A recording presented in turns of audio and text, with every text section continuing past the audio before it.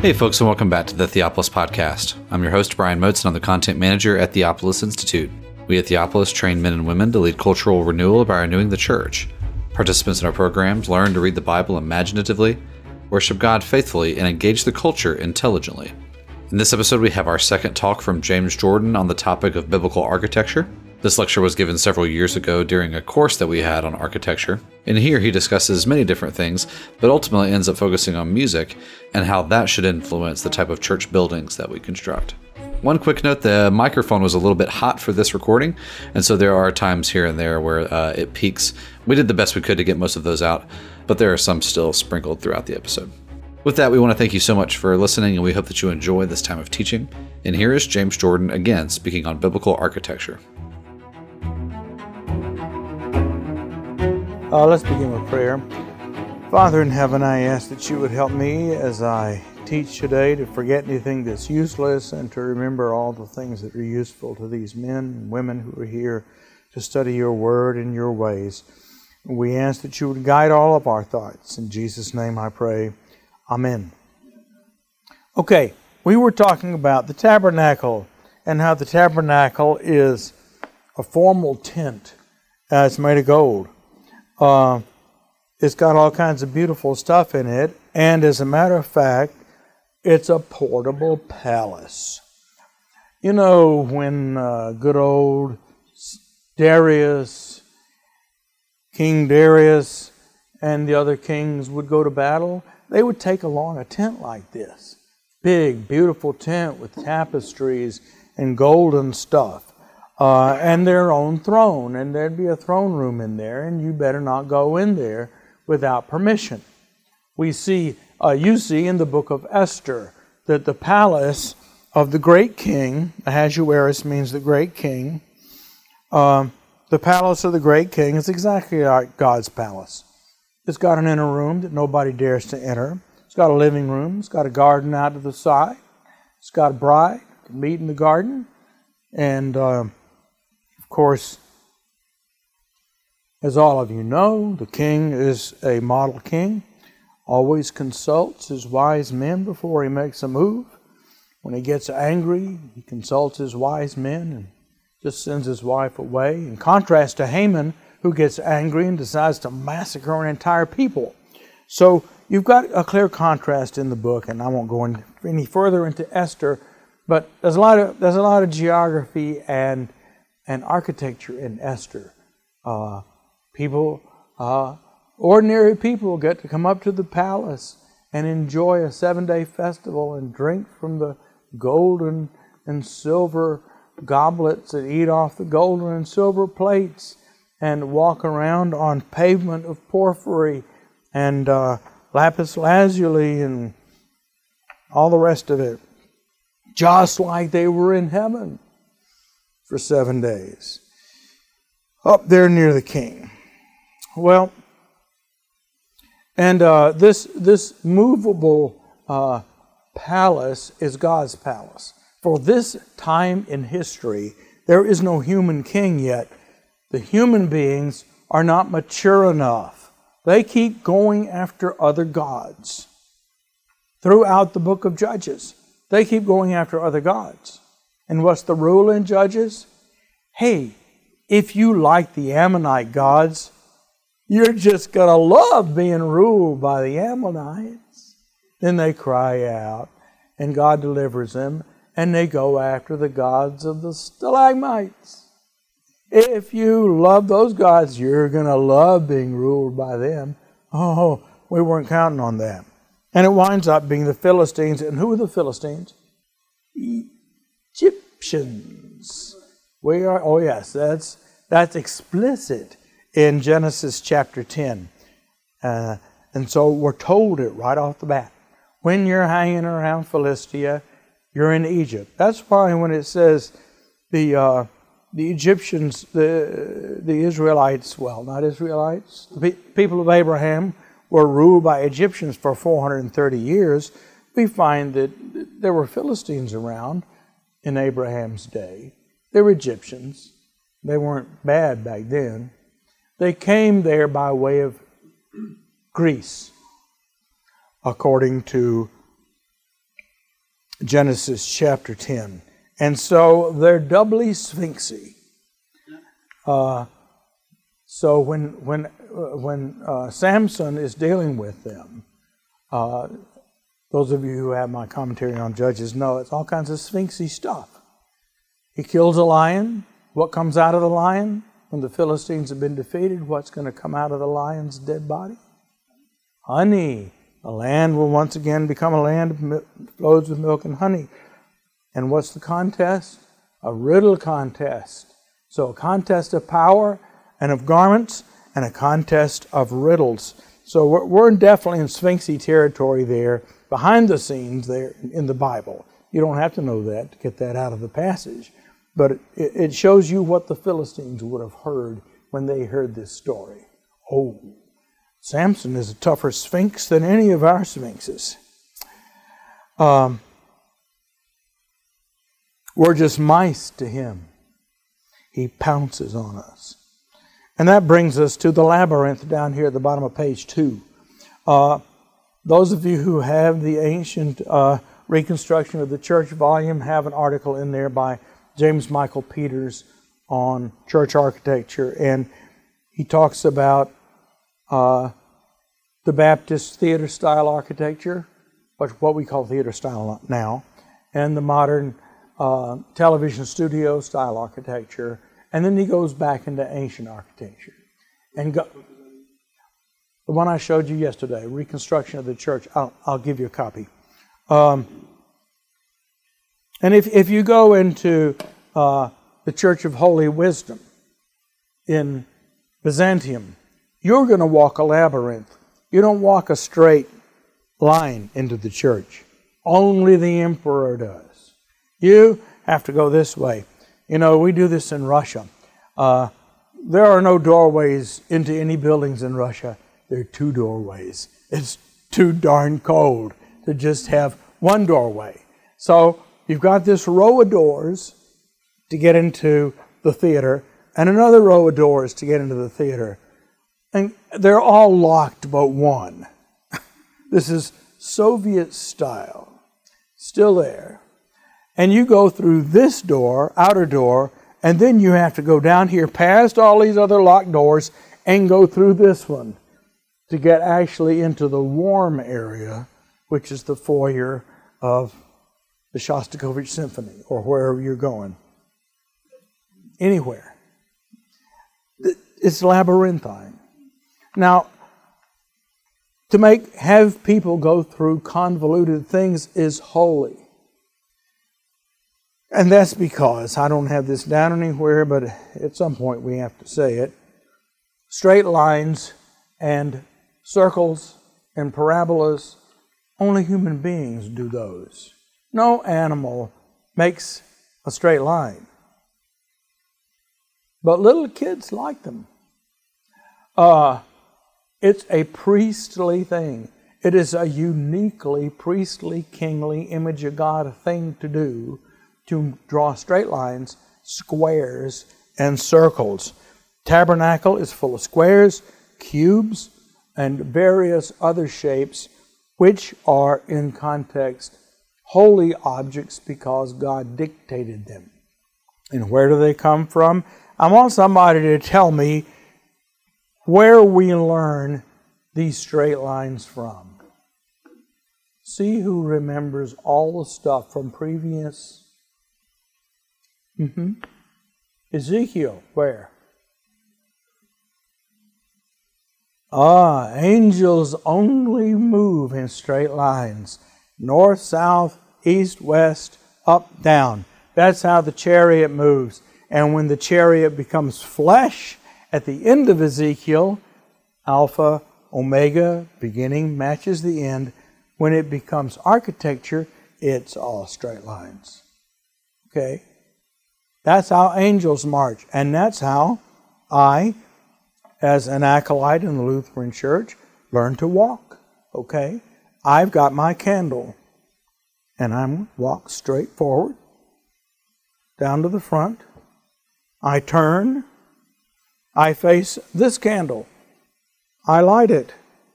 I turn. I'm not going to be an Anglo-Catholic and bow to that cross. And I'm going to light this candle. And then I turn. I go out to the middle. I snuff my candle. I turn about face. I walk straight down here. And then I walk straight over here to where my chair is. I was taught that when I was 7. Okay? That's the way the minister walked. It's the way the choir walked. It's the way you walk in church.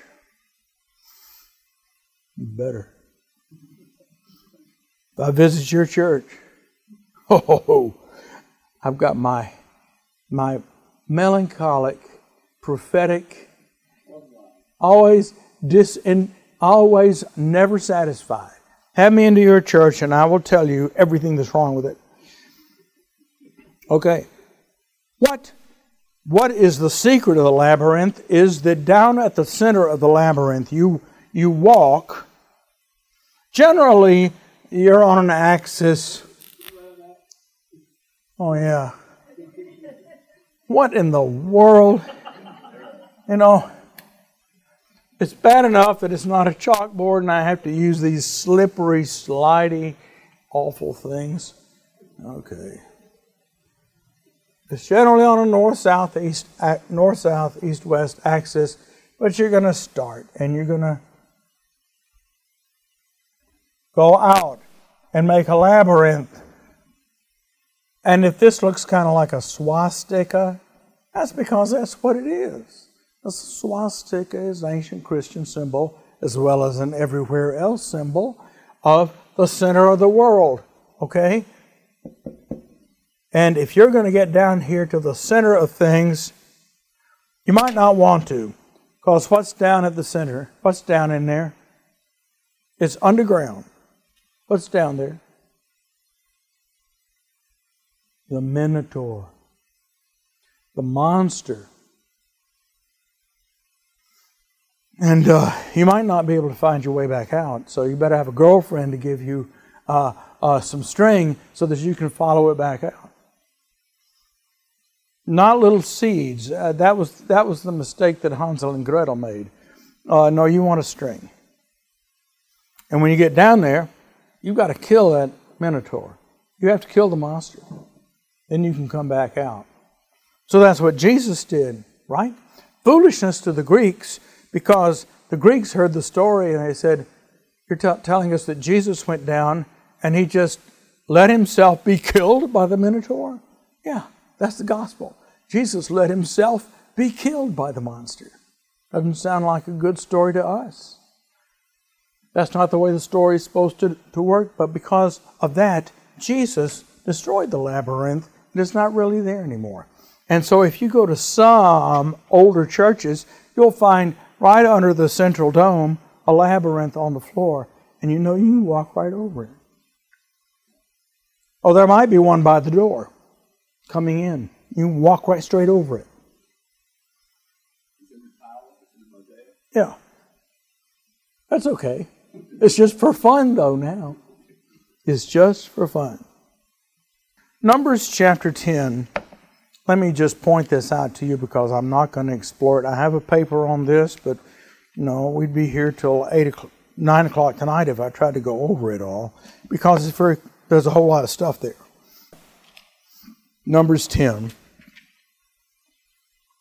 verse 11, came about in the 2nd year, in the 2nd month, on the 20th of the month, cloud was lifted up over the tabernacle of the testimony of the 10 Commandments. The sons of Israel set out on their journeys from the wilderness of Sinai.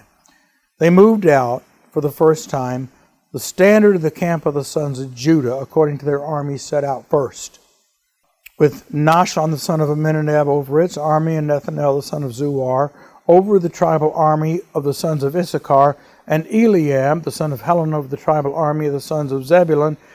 And then the tabernacle was taken down, and the sons of Gershon and the sons of Merari, who were carrying the tabernacle, set out next. So let me just start you on this journey. Because we want to have this up here anyway. Here's the tab. I'm going to put the east over here where it belongs. And that's the tabernacle. And here's the court. And the court's all around here. We won't draw it to scale.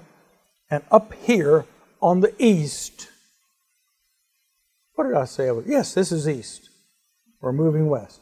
Up here at this corner, all of your books are going to show Judah in the center. But no, Judah's on the corner. He's here. And so he peels out on the march. And after him, Issachar. And after him, whoever's next. And then all the boards and all that kind of stuff is taken down by who? See, I can't even remember this. Gershon and Merari carry the tabernacle and all of its stuff. So all of this stuff goes down next. And then these tribes here peel off.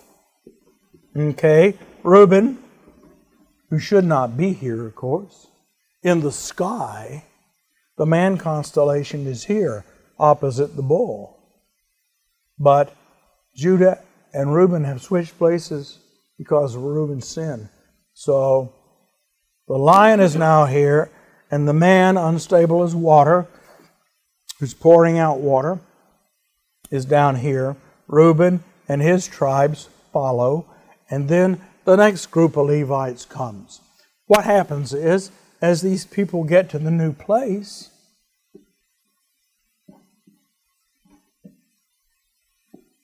they set it all up. Okay, one thing after another. And then the next group comes and they put the furniture inside. The priests come last of all. They put the furniture inside. And this is a labyrinthine construction. Okay?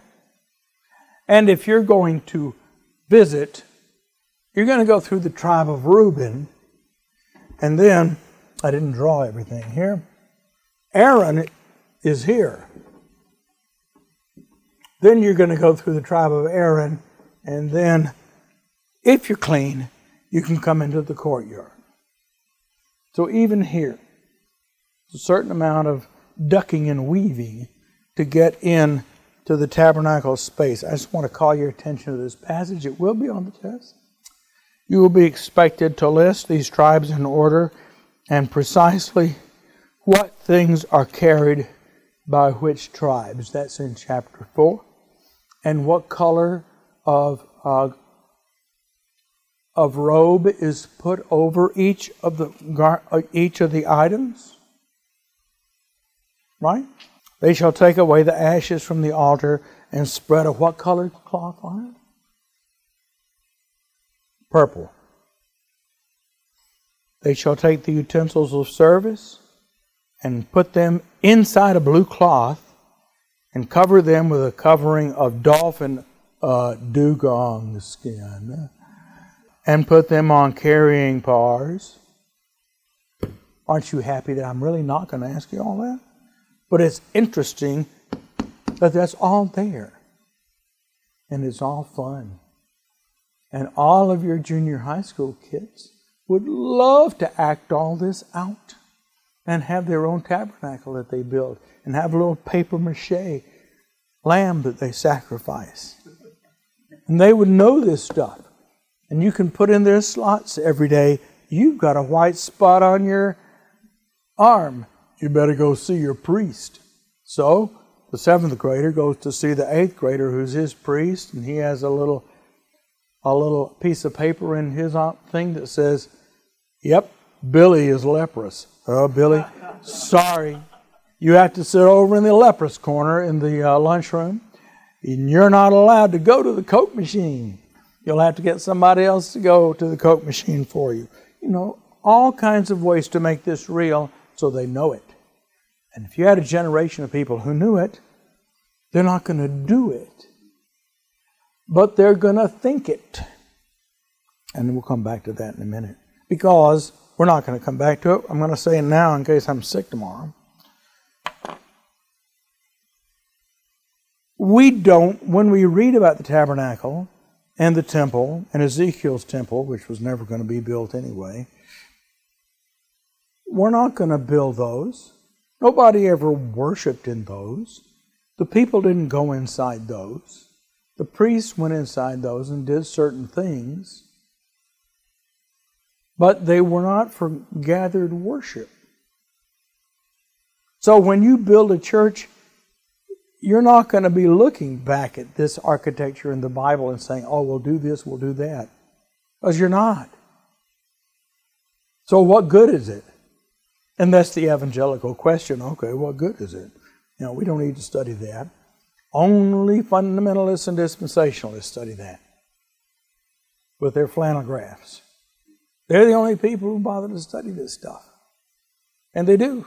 Good for them. Back in the days when Calvinists were compromising, the fundies were standing firm on a lot of things. So my hat's off to them. I am one. I'm a fundy.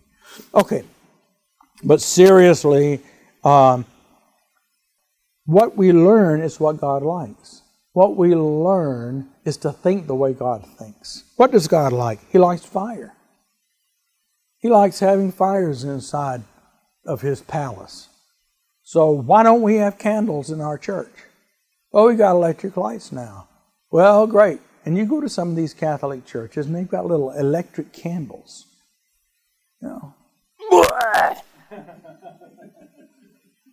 Okay. You want beeswax? Smells good. You don't want tallow? It's going to smell like an animal after a while. All right.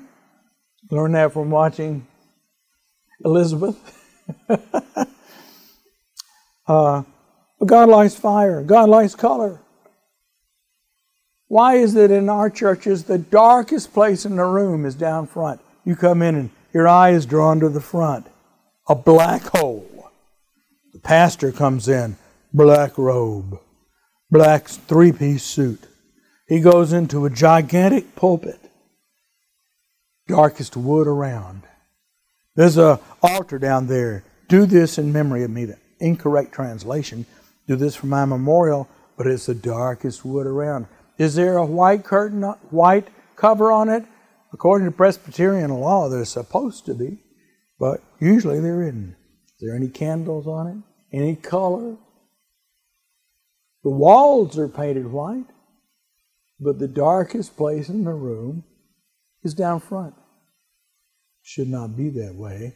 Glorifying the center is one of our principles. This is the center of Israel.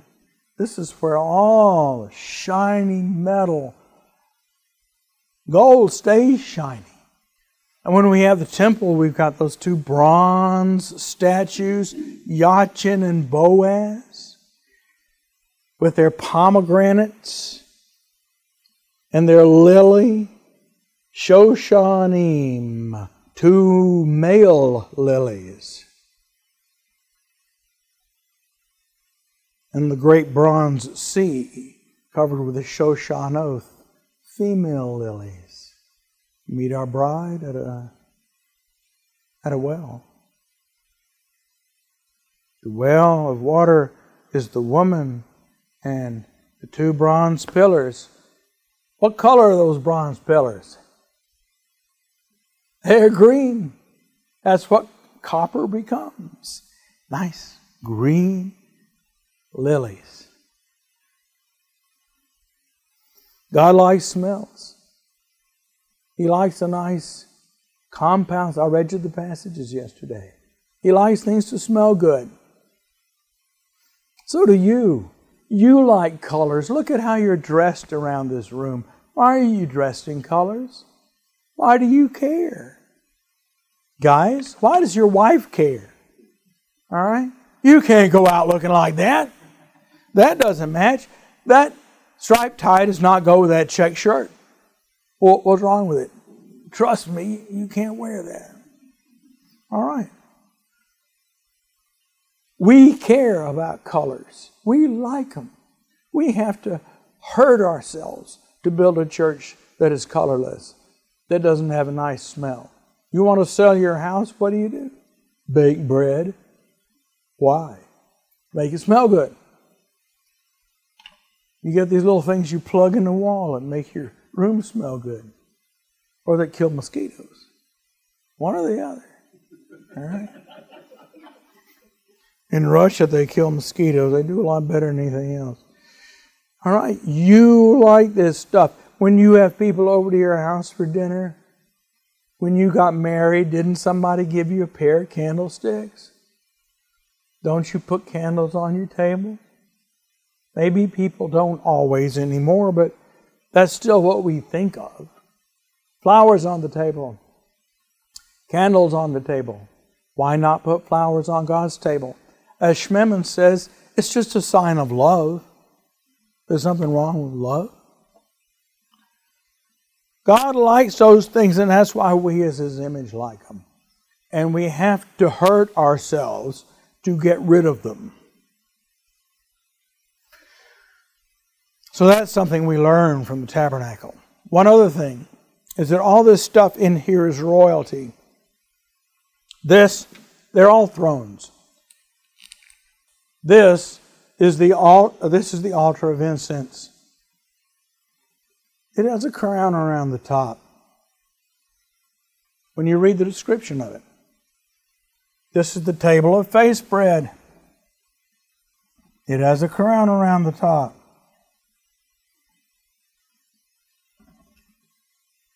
It all represents people. You can't go in there. But the symbol of you is this altar of incense. You at prayer. And you're made of wood because you're a creature of the earth. Wood comes out of the earth, overlaid with gold. And gold comes from heaven. You heard this today. How much gold is in the tabernacle? You all have to know this. You can remember it. There's 2 years' worth. 2 times 365. 730 talents. There are 2 solar years of gold in this. It's made of 2 suns. And how much silver? Well, I can't remember the number, but there are 5 lunar years. 5 lunar years. 355 times 5. That's how much silver is in here. So 7 suns and 5. 7 and 5, you know, that comes up a bunch of times in the Bible. 5 loaves and 2 fish. What did I say? 7, 5, I'm getting confused. Okay. 5 moons and 2 suns. Moons are feminine. Women are lunar. Nowadays, they try not to be. They say that men and women are the same. Well, they're not. A lingerie store in your section in your store will tell you they're not. There's an interesting verse in the Bible when the wife of the Shunammite woman, when her son is killed, sunstroke, she goes to her husband and says, I have to go see the prophet. And he says, why? It's not the new moon. Why would he say that? Why would the Holy Spirit record it? It's the real question. Why are you supposed to know that there's something new moonish? The new moon festival, there's a meeting every new moon, seems to be associated with women. Weird. I wonder why that would be. Okay. Well, it's just that men don't think monthly, and women do. You know, I'm not prepared to talk about this. I'm going by memory. But who makes sure that Christmas happens in your house? Your wife. Okay? Who remembers the things that are supposed to be remembered during the year? You don't. All time's the same for men. They're so flat. Okay? But women are even more monthly because of their biology. Because of the nature of the way they reflect who God is. God likes months. That's one of His rhythms. Suns are one. And suns and moons don't go together. That's why we have all these extra days. And they never will. In 1,000,000 years, Suns and moons are never going to link up. There's no mathematical formula you're ever going to come up with. Because contrary to the Greeks, there are no circles in reality. Planets don't go around the earth in circles. And there's no circular time. It's all a Paisley universe. And when you dig down in it, there's all these Paisleys underneath everything. And the farther down your microscope goes, the more Paisleys you see. Nothing fits together in some nice circular or straight line way. All right, so these are you. You get to be in here in front of God, in His living room, relaxing, smelling His incense, His potpourri, having some bread, being bread. These are all thrones. This is a throne for incense to sit on. This is a throne for bread to sit on. This is a throne for lamps to sit on. And this, out here, the ark, is a throne for this slab of gold, which is the firmament, and it has angels, and for God to sit on. All right? These are thrones, golden thrones. They're you. Some of you are more inclined toward praying for others. Some of you are always giving stuff out. Some of you like to boss other people around your lampstand. Some of you like to bring others to Christ. You are the altar out here that brings people in. You see, this is the in-group here. All fat, dumb, and happy loaves of bread enjoying being here. Okay? Did I say in-group? Yeah. This is the out-group. This altar out here facing out. I'm sorry. This is the...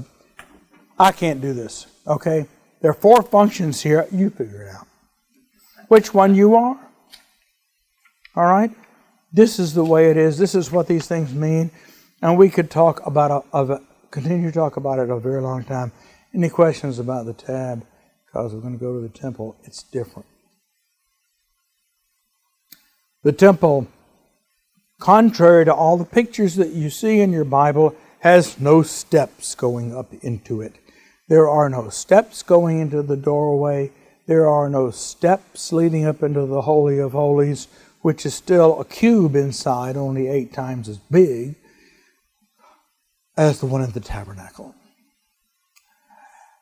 The temple includes a pavement outside of it that extends to the palace of the king. The palace of the king is part of the furniture of God's temple. And in 1 Kings chapter 6 and 7, the temple is built. All the stones and the shell of it is built, and it's finished. And then, after 6 years, and for the next 13 years, the palace of the king is made, the house of the trees of Lebanon is made, and the walls outside are made, and all the furniture inside are made, and all the silver lampstands that are outside are made, and all the extra golden lampstands that are inside are made. All the furniture is made, and the palace of Solomon is part of the furniture of the temple. Once that happens, wine can come in, the king can have wine, and he can sit down. Because the priests are always standing up, the king gets to sit down. Adam has now become king. Solomon says, I'm just a child. I need knowledge of good and evil. God says, because you asked for wisdom, I'll give it to you. That's what knowledge of good and evil is. The ability to do what God did. God saw that it was good. Can you do that? Goo goo gaga. I don't even have any clothes on yet. I'm still a baby. My senses have not yet been trained to exercise good and evil, as Hebrews says. But once I'm old enough, God can put this robe on me that's got all this gold thread on it. You know, you gotta holding up that robe. If you're not old enough or strong enough to have that robe on, it'll crush you. And that's what it did to Adam and Eve. So now, at last, the human race has decided to put away all the other idols. You don't find that Israel is going after other gods during the kingdom era. What is their sin? The second commandment, they want to worship God through man-made objects. Okay? That's the sin of the second era. But at least they've got God right. And so for that reason, they can have a king and a palace, and the architecture can change.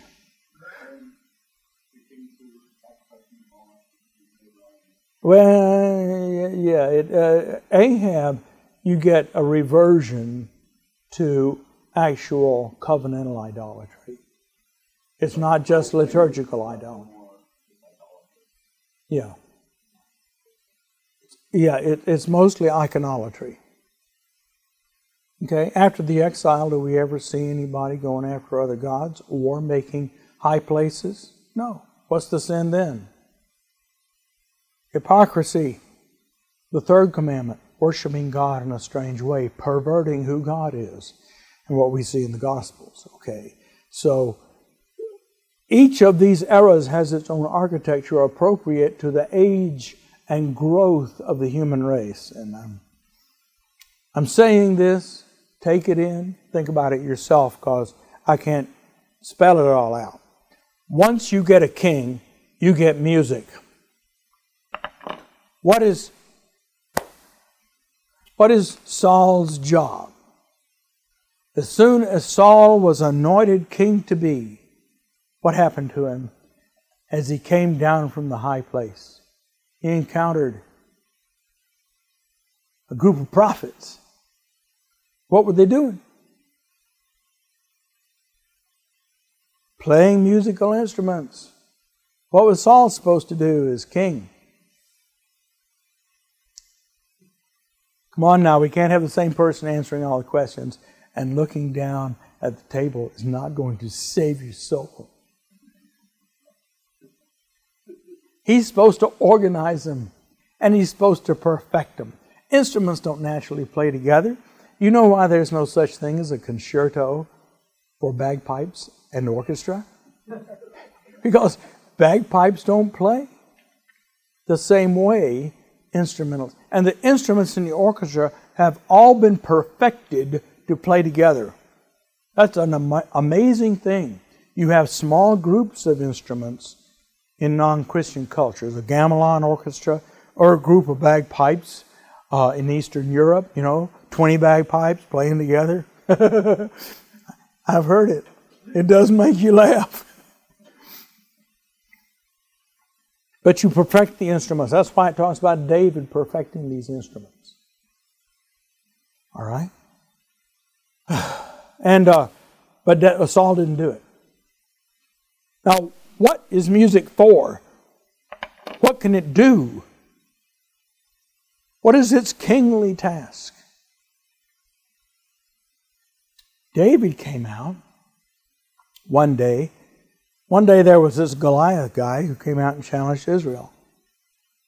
The king was from the tribe of Benjamin. What is the weapon of the tribe of Benjamin? Slingshot. Little old David shows up, and he's from Judah, but he's behaving like a Benjamite, right?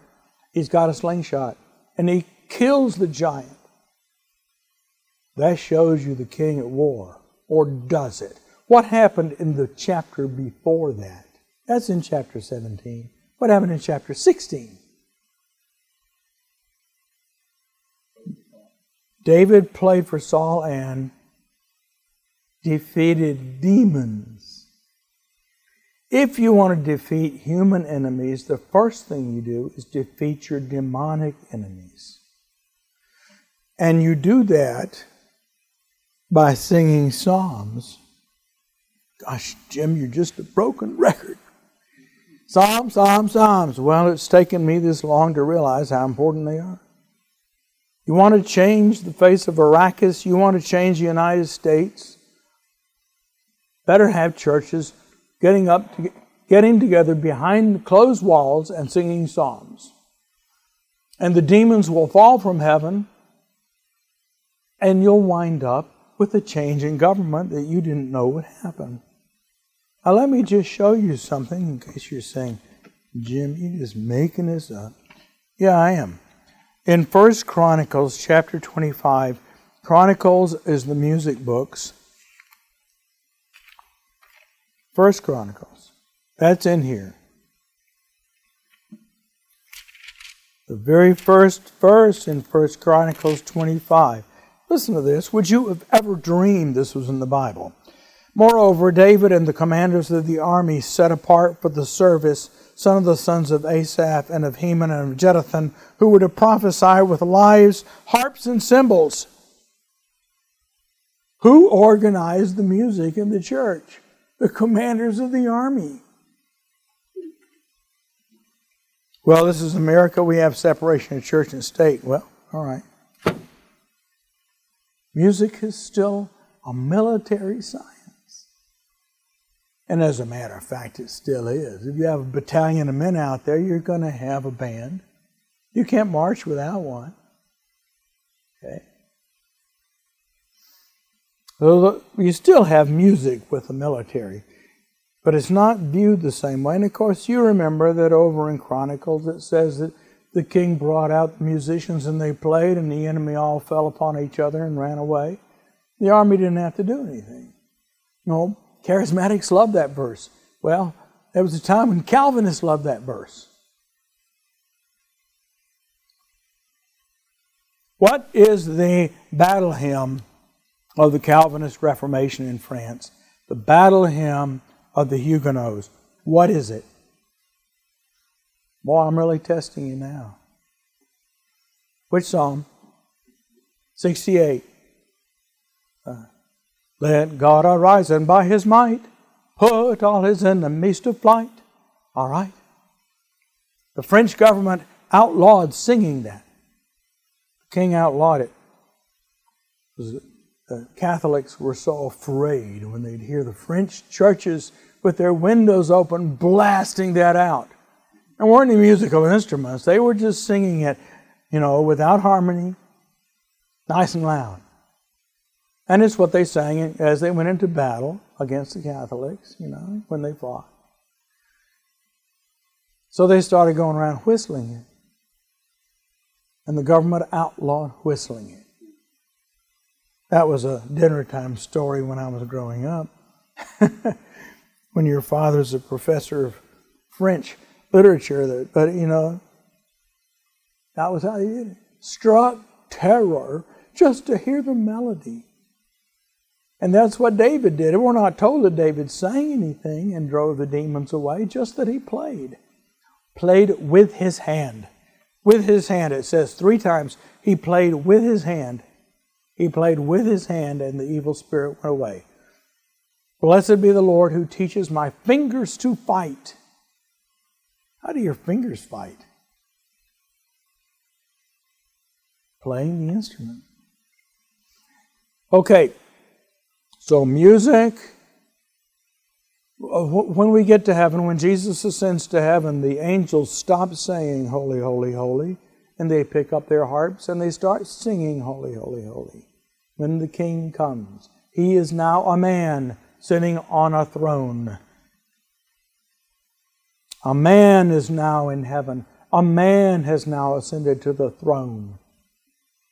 So it's not just God's temple anymore, the tabernacle, palace. It's now both. Now, this is a period of time that we're talking about here. A period of time that started. It's all coming off, guys. Better get it copied real fast. All these royal people who are not really there, but are represented by gold. Crowns. you guys. This history started at Ur of the Chaldees. And Abraham went into the land. And then we went down to Egypt.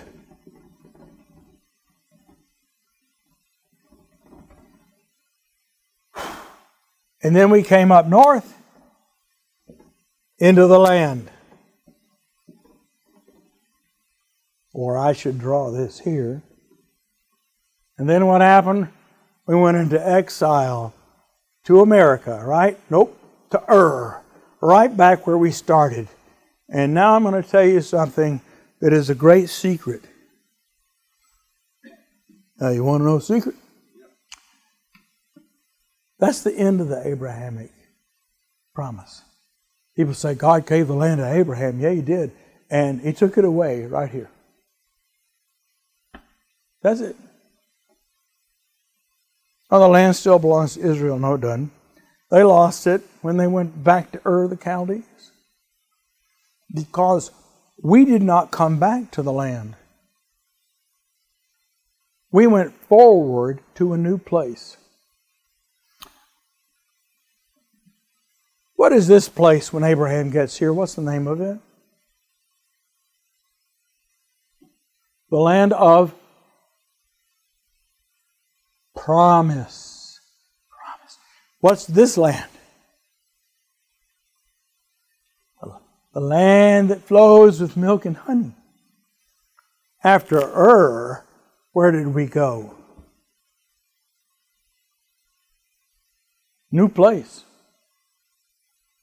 No Davidic king. We didn't get a Davidic king again.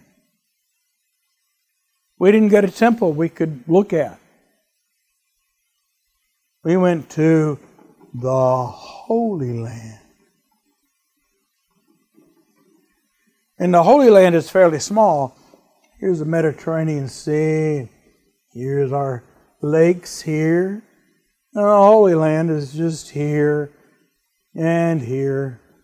Galilee, Judea. The Samaritans are here. We don't have that part. Strangers, people who try to prevent us from building in Nehemiah's day. Well, the original land was way out here. We can get that back. That's over, really. Now, of course, the truths that are there, spiritual realities are still there. But when you start looking at it from a historical, physical point of view, Ezekiel's temple can't be built. Ezekiel's temple is full of steps leading into it. It is a symbolic description of a holy land, and there are stairways leading up to every level. And the altar itself is a stepped pyramid. This is how the altar looks. The height of the altar is the same as the floor of the temple itself. And to get into the temple, we have sets of stairs that get into each level. So this is a pyramid. It's a big, wide pyramid, and it is the mountain of God. Ezekiel is taken up to a very high mountain, and he looks and he sees this off in the distance. What did Isaiah say a couple of hundred years earlier? The mountain of the Lord will be exalted as the highest of all the mountains, and all the nations will flow into it. And so you begin to read the description of Ezekiel's temple, and there's all this stuff about people flowing into it. From the north and from the south, they're walking through. Then you go to Daniel, and you find out that there's a king of the north and the king of the south, and throughout this period, there are conflicts between the north and the south. And Gentiles are marching through these areas, and symbolically speaking, they're going through here. What is symbolized corresponds to reality. Now, you can't go in there because it's not built on the earth, and it's never going to be.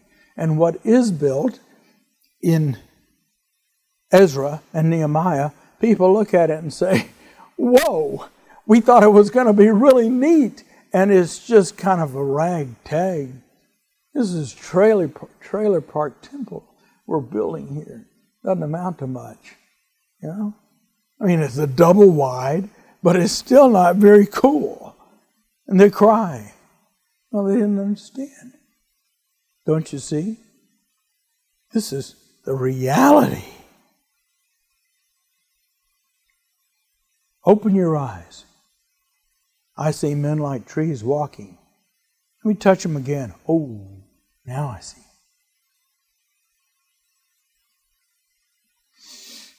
So the Abrahamic covenant is ended, but something really neat has come. And what has come is the international covenant. It's no longer a covenant with one nation on behalf of everybody else. When was the internationalization of the covenant begun?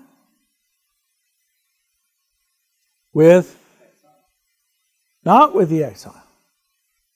Before the exile. And it was begun at Mount Sinai. With whom? You know. Yeah, you do. You know. Okay. With Elijah. What did God say?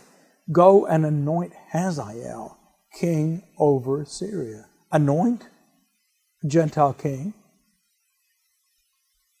Pour the holy anointing oil on a Gentile king.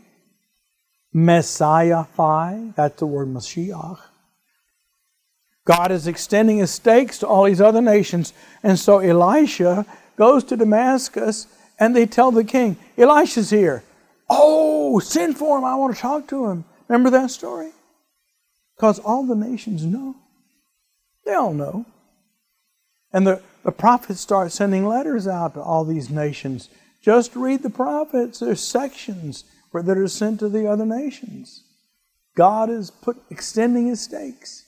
Jonah goes to Assyria. Who are you? They know who he is. That's why it only takes 3 days. So now that is sort of the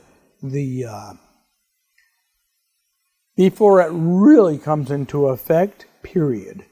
Elijah, the Elijah prophetic covenant period is kind of like the Abrahamic period.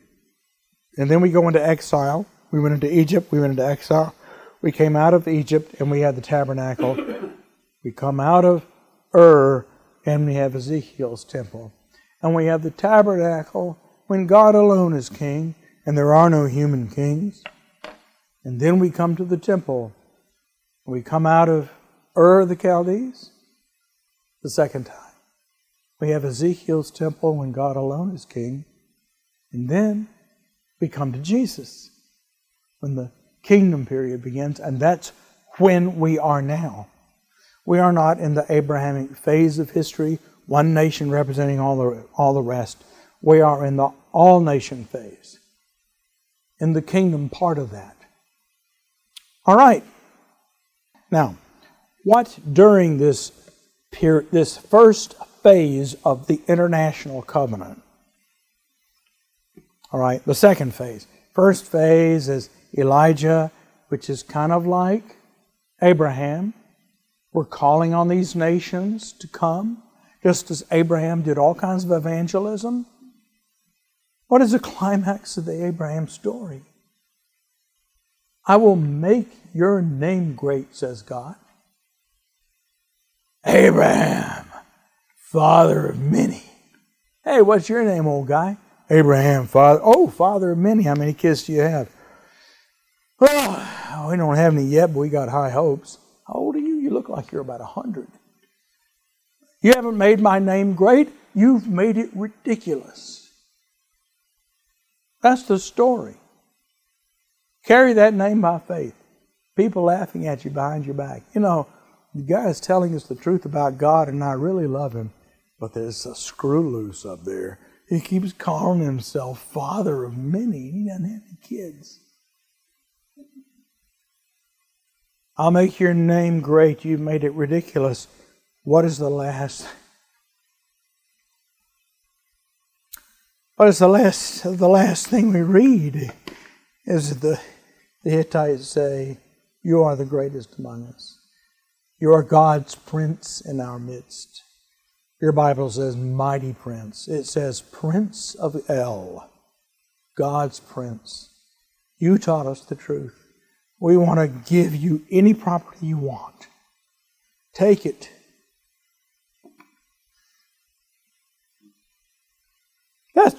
That's what's going on behind our back that we don't know about. But, okay, that's the first phase. Now when we get to this new phase, what are we called to do in the Ezekiel phase? What is weird about Ezekiel's temple? And you have a hymn that sings about it. Deeper all the way, perfect yet it floweth, deeper all the way. Okay, Ezekiel's river. We no longer have a little laver. We no longer have this great bronze sea and other chariots of water. We have a river, and it's flowing out. And who is this river? Well, it says in Zechariah, "I have spread you forth as the four winds of heaven." Well, we don't have an army. There's no Joab. There's no army. How are we going to conquer the world? How do you do it? What was the first thing that we did to conquer the world before we had an army? Evangelism, right?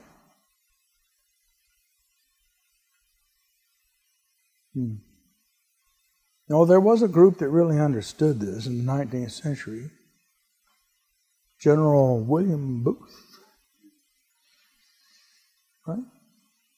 Music. Tell you what, if we could go to these Islamic countries and walk through the streets with a marching band singing, they'd probably kill us. They can't hold on to that. Psalm 137 is the big key here. Is that they go off into Babylon and the Babylonians say, "Hey, sing us one of those songs of Zion, man. We've heard about that." You know what it's like? We've heard that as you get near to your city, Jerusalem, you hear all this great music coming out. You've got 300 or 400 men singing. And all 300 instruments playing, all in tune, all at once. That's unknown. They don't have that in Cambodia, and they didn't have that in Ur of the Chaldees. It was a wonder of the world. And it came out off of that top of that mountain, and it went all over the place. You could hear it. And we wanted to come up and hear it, and we want to hear one of those songs. But we've hung our harps on the willows. Who are we? Who have harps? Levites have harps. And we hung them on the willows because we don't know how to sing the Lord's song in a strange land. Well, how do you? Well, the next psalm answers it. "If I make my bed in hell, behold, thou art there." And the psalms continue to answer it. The next several psalms were written by David when he was in exile. All right, if they were written in exile, then we can sing them in exile. World conquest comes through singing and music making. And it's just amazing how it's all set out there. And they really want to hear it. They like to hear it. So you go to the symphony and you hear Shostakovich's 10th Symphony. Really profound, really beautiful work.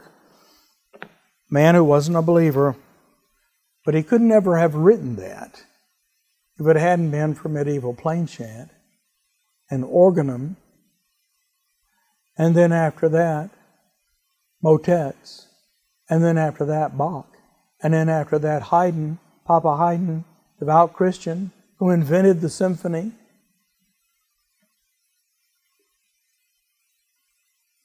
We conquered the world. So what's that got to do with church architecture? Our church architecture has got to be something that creates a congregation who sings, not with a stage down front with a trap set for a band to play. Okay? And we have to be careful about that. And we have to think about that. If you have a choir, how much do you want to give to the choir? And how much do you want to make sure your congregation can sing? I'm a great believer in congregational singing. I don't care if you have a choir or not. But if you do, what are you going to use that choir for? Let's talk about that. If music is how we conquer, you want to put them in the back to where they can help the congregation sing. You want to put them in the front where they entertain the congregation. I have an idea. Let's put them on the side to where they can sing antiphonally with the congregation. We won't have time today to look at the city of Revelation, but you can. In Revelation, there are all these antiphonal choirs singing back and forth. All right? So, we do these psalms. What if you divided the psalms up? Line 1, line 2, line 3, line 4. Choir, congregation. Choir, congregation. Back and forth.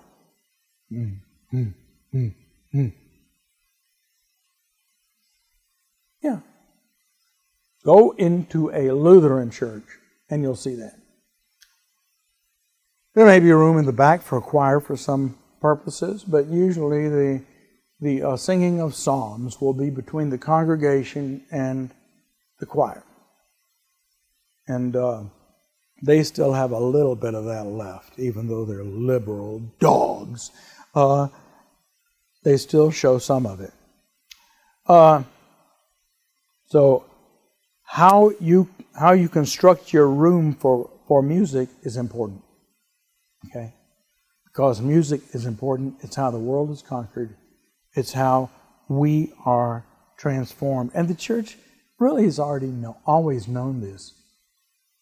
And I guarantee you, these young people who go to these churches that have coffee bars in the back and where worship consists of standing and going back and forth like they're at a dance, hanging around the band while the band sings and they mumble something. If they came to your church and everybody was singing, they would really be attracted to it. I know this. Because when I was in college, which I will tell you, I'm describing the year 1967. I met all these Baptist friends in college and at Campus Crusade meetings. Where do you go to church? Well, I go to a Lutheran church. Lutheran church? What's that? Well, it's a little bit different from what y'all do, but you're welcome to come. Okay, where do you meet? Well, one Sunday, all my Baptist friends are there. And after it was over, they said, "Golly, Jimmy." That was my name back then. It's not my name now.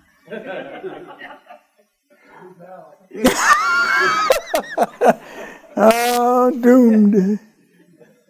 We come in and nobody's talking to anybody. People are all sitting down, praying. Some people are standing up. And then everything was sung. If the minister said something, the congregation sang back. The minister didn't sing his part. That's really pretty rare. You hear us do it here, but if I'm saying it and you're singing back, that's what they heard. And there were all these songs. What was that? Gloria in excelsis? Is that what it says there? Man, and everybody was singing them so loud. Wow. And afterwards, everybody was so friendly. Hey, how you doing? I said, well, something weird about this? It's the way I was growing up. Candles, colors. I discovered several of my friends, even after I quit as choir director and my brother quit as organist because we had a liberal pastor and we were tired of it. And we just stopped going there and started going to the Big Biscuit on Sunday morning, Church of the Inner Springs, and going to Campus Crusade meetings in the afternoon. But I had friends of mine were still going over there for a liturgical fix. Because they just love the music so much. The same music we're singing here, most of it. The Gloria in Excelsis that we sing here is exactly what I grew up with and what they heard. And they said, wow, that was so neat. Well, I guess our time is up. One last thing I want to say, because it's down here. Revelation's architecture. In Revelation, we have a description of a whole bunch of things that we're not ever going to do. We're not going to have vast choirs like this. There's no way we could have them all sing at once. We don't have that kind of space. We can't float around in the air. Or we can't build that city. So why are we given that symbol? The symbol changes how we think. In the New Age, the curtain is torn. We all draw near. And so, women can draw near. There's an argument about whether women sang in the Levitical choir or not. I believe that after the exile they did. I believe it says so in Nehemiah. But I think anybody could sing in the Levitical choir. If you had a good voice, you just go get yourself adopted into a family of Levites and be counted there. We see this in Chronicles. Names of people who have double genealogies. Samuel is adopted into a Levitical family, but he's also got his original family from whichever tribe it was. So we design our churches with the Eucharistic table at the center and an aisle leading down to it, and people on either side of it, and choir somewhere, and we glorify the center.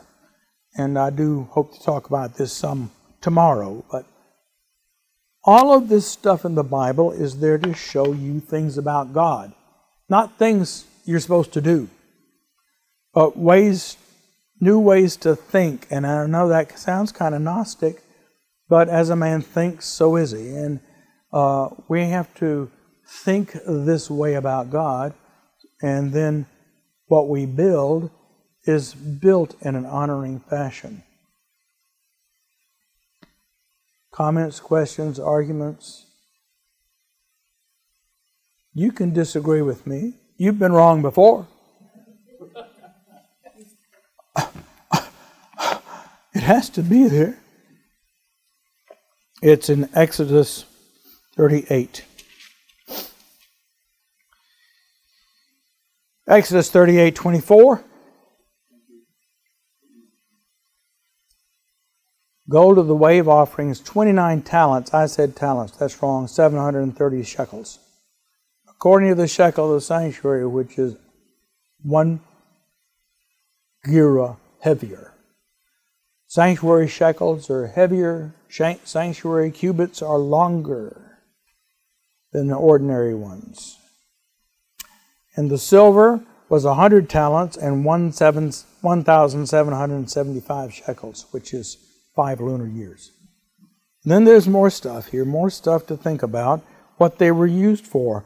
Of the 1,775 shekels, he made hooks for the pillars and overlaid their tops and made bands. The 100 talents of silver were for 100 talents were for casting the sockets of the sanctuary and the sockets of the veil. Why is that distinction there? Why is it important? Why do you need to know it? Why does the Holy Spirit think it's important? One other thing I want to say here. In case it has escaped your attention, if you decided you were going to draw what the tabernacle looked like, you won't. There's not enough information. You don't know the shape and size of the laver of cleansing. We're not told whether it was 8-sided or round, or how big it was, how much water it contained. All we know is that it rested on a pedestal because it represents the heavenly waters, the firmament and the heavenly waters above. That's all we know. And it was made out of the mirrors of the deaconesses. That's all we know about it. And if you wanted to make the tabernacle and draw out the walls, you'll find you don't have enough information to know how to do the corners. You don't. You can't do it. And if you want to draw the tent on top, every picture that you see in Bibles shows the goat's hair tent resting on top of the... Now, I guarantee it didn't look like that. It was there to keep water off. I do have one book that shows a hypothetical way of making it go up, and like a cloud, like a gray cloud over there, to shed water off. And inside of it, you would see this golden fire. Inside the cloud. Fire inside the cloud. Just like Ezekiel. So I like it. And I liked what Peter said last night. You've got a cube with a pyramid inside of it. Well, that's what the tabernacle is, right? I showed you. Tabernacle, and there's a ladder to heaven hidden inside of it. Yeah.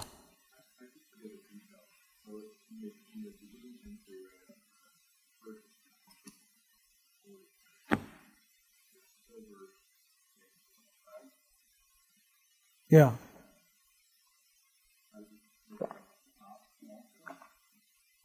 No.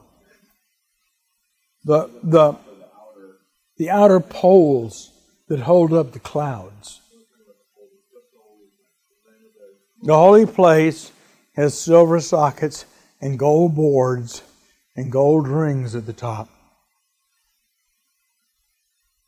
to run the pole through. No, there's no bronze. There's no bronze inside heaven at all. Bronze is earth. Bronze is only out in the courtyard. You have an altar rising up. That's the holy mountain rising up out of the earth. And the tabernacle is on top of it. What this thing really looks like. Peter, just yell if I'm going too long. But see, we had an Exodus class and we got some of this done. I know some of you weren't there. But it really looks like this. This altar out here, I cannot draw. That's the holy mountain. And it's got the fire on it. And this fire includes, this smoke includes this. This is in heaven. It's stacked on top of it. Okay? The sacrifice goes up to where God is. And there's an altar of incense here, and the incense goes up and makes another cloud around God's house. So that's what you remember. This is silver, which reaches, gold is bronze, earthly stuff, that reaches up to silver, and silver is the firmament between heaven and earth. And then built on this silver sockets is all the gold which is heavenly. There's no gold out here. There's no bronze in here. But to represent human beings around God, we have things made of wood and covered with gold. Glorified wood. You don't look like gold now, but you will.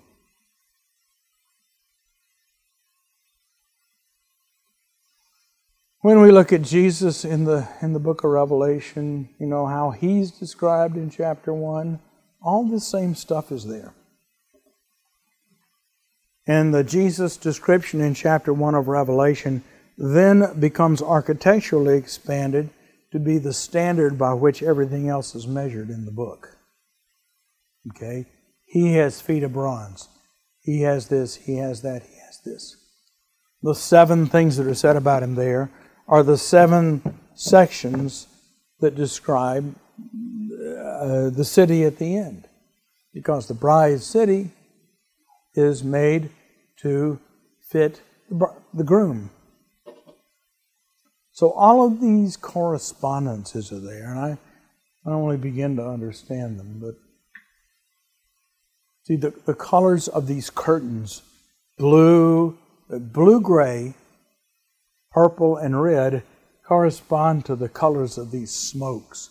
What you get if you burn an animal, and what you get if you burn incense. It's replicated in the colors.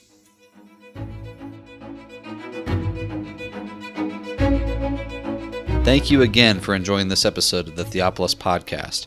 For more information and for more content from Theopolis, you can check us out online at theopolisinstitute.com. We release new articles every Tuesday and Thursday on our blog, so you'll want to make sure to look out for those. You can also find us on Twitter at _Theopolis and on Facebook if you just search for our name. If you've been helped, sharpened, and encouraged by this podcast, we'd really love it if you would go to iTunes and leave us a review. It just takes a few seconds, and it really will help us along in getting our content in front of new listeners. That's all for now, friends. We really look forward to being with you all again in the next episode. And as always, thank you so much for listening.